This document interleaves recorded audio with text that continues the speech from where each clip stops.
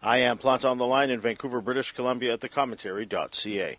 Joella Cabalu joins me again. She is the director of a new short film, Ode to a Seafaring People. It's a moving, enlightening film about the hidden world of Filipino seafarers. The film features a spoken word artist, Sol Diana. I'll ask Joella about the genesis of this film as well as the stirring words that narrate it. It is part of the Behind the Facade series that is produced by Lantern Films that will air on Knowledge Network. It starts this Thursday, the 3rd of June, and all 10 films will air in prime time at 9 p.m. The films will then air throughout the network's broadcast day later on. These 10 films reflect the diverse communities in British Columbia by highlighting historic buildings or neighborhood touchstones.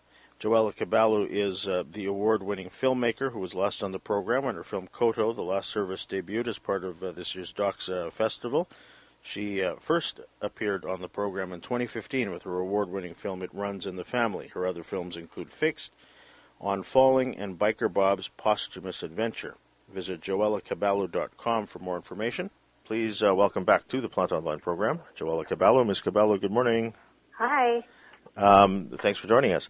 I was just going to say that after we chatted about a month or so ago, I thought, because I looked at my notes, and the first time you were on, the last time you were on was 2016, and I thought it was nuts that I hadn't had you on in between. You know, it had been too long between appearances, and so here we go, a month later.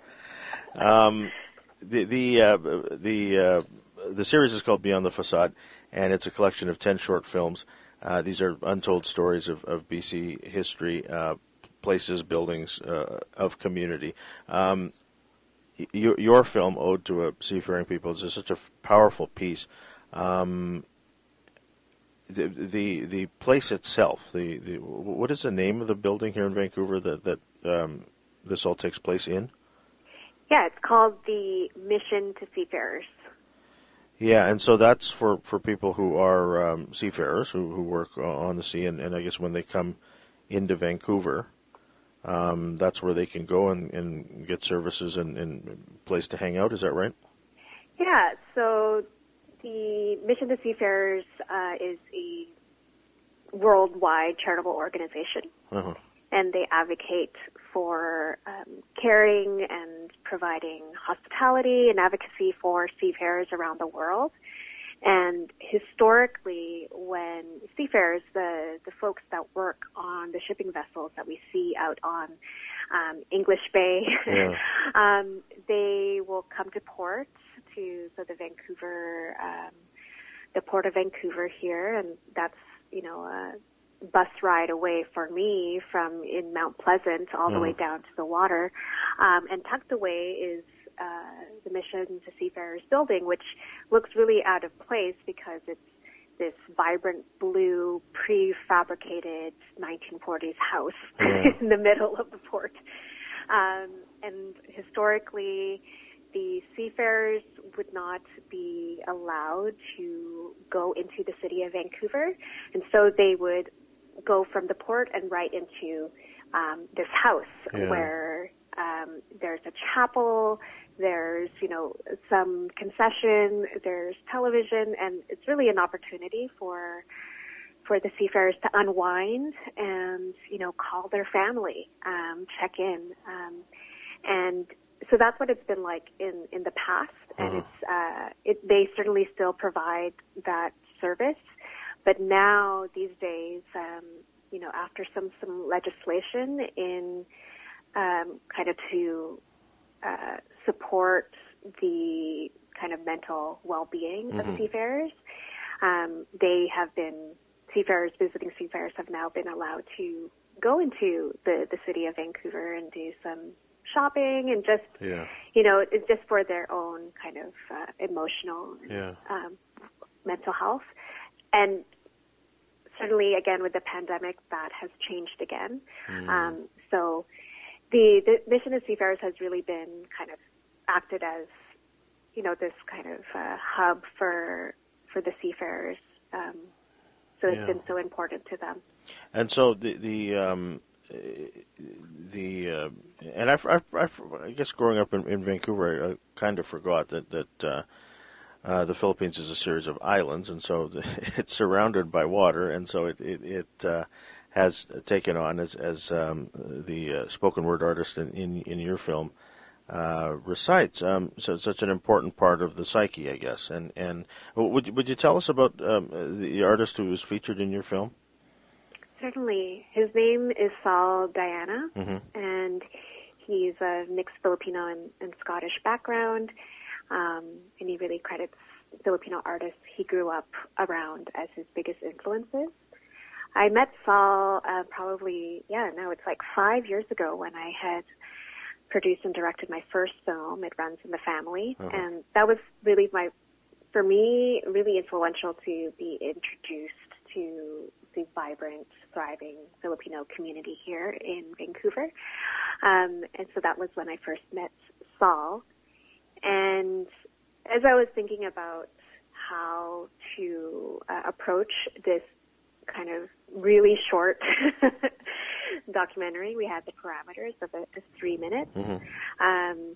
I was really inspired by the literary community here of Filipinos who are working in this field, and thought that, doing a poem, presenting a poem that speaks to kind of the complex emotions of being a seafarer, I think that was a really interesting way of conveying all of these complicated relationships to the water, historically, but then also how it's been changed for Filipinos in this kind of capitalist, imperialist society. Yeah, it is a way of life for a lot of people. Mm-hmm. And that's what we hear in his piece. We hear the negative parts, obviously, of colonialism, of how exploitative the work can be at times. I try not to describe it a great deal because I think people should see Saul's piece in your film. What was it like to talk to him about how to present his recitation in your film? Did you work together in terms of what he would say, or how you would film it? Did you have long conversations about that? Say. Yeah, I would say the development and pre-production. It's funny for like such a short piece. Yeah. It was quite long. Yeah. And I'm grateful for that because this is the first time that I produced something that was so cross disciplinary, and I really relied on Saul to produce the words, and it really came down to conversations about kind of the research that me and the series producer at Lantern Films, Jessica Hallenbeck, did, our interviews with people in the community, with former seafarers, and with just speaking with the Mission to Seafarers themselves. And for us, kind of the resounding kind of thread was not only the loneliness and isolation, but also thinking about this term that we kept on hearing about sea blindness, that for the seafarers, when they're out in the water, they can see onto the mainland, but there's this feeling that the people, us, on the mainland, don't see them, and so they're completely invisibilized. And in sharing that with Saul, I think that was really something that he resonated with, and thinking and kind of like thinking of it more broadly, like not only thinking about this particular industry, but like other industries in not only in Vancouver or Canada, but like across the globe, where Filipinos are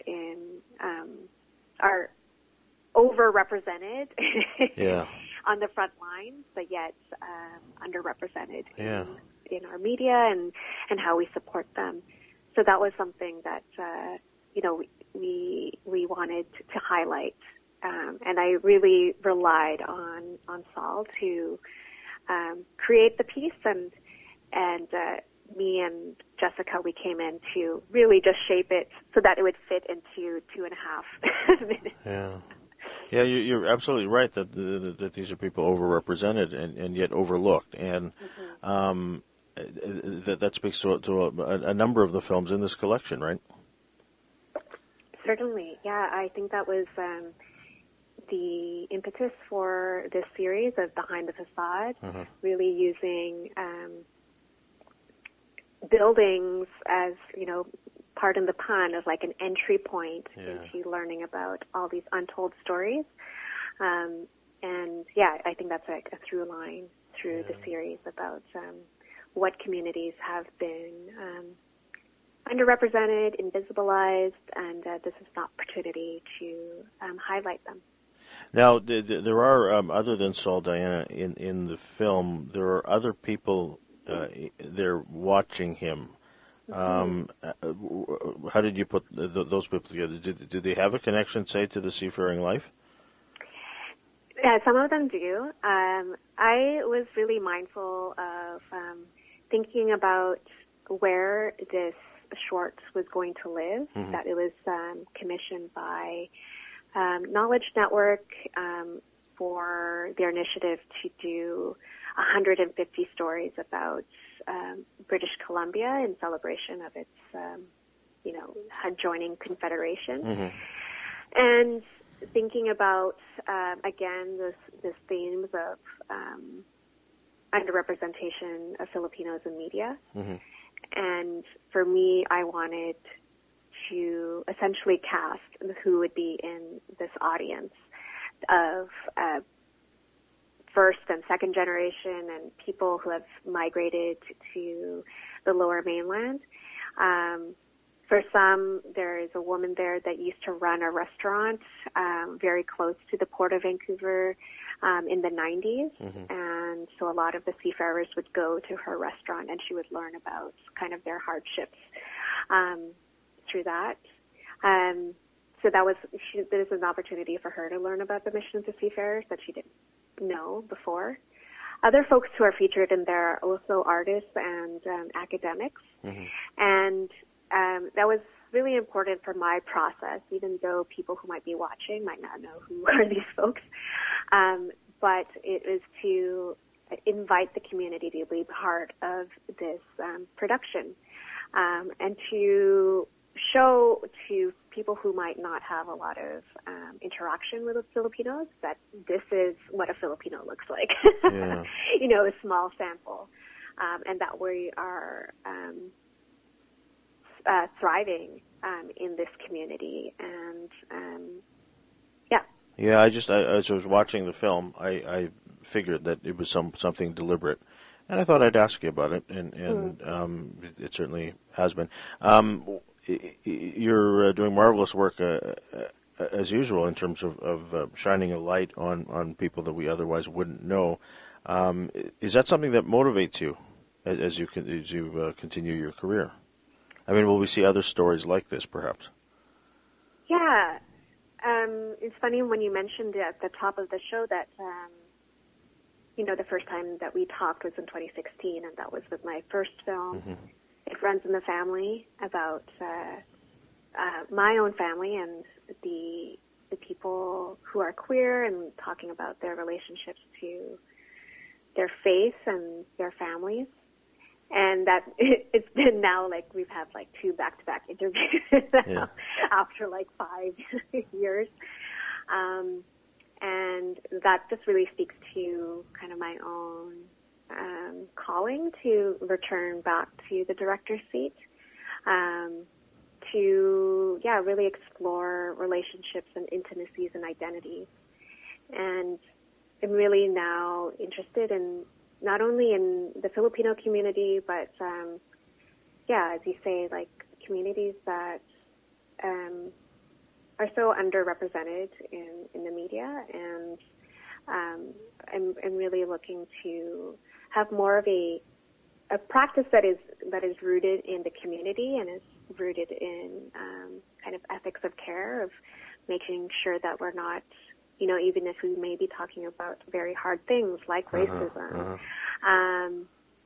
that we are still taking care of each other, that we're not just creating more harm and more trauma by sharing those stories. So that's kind of where I'd like to explore that path going further.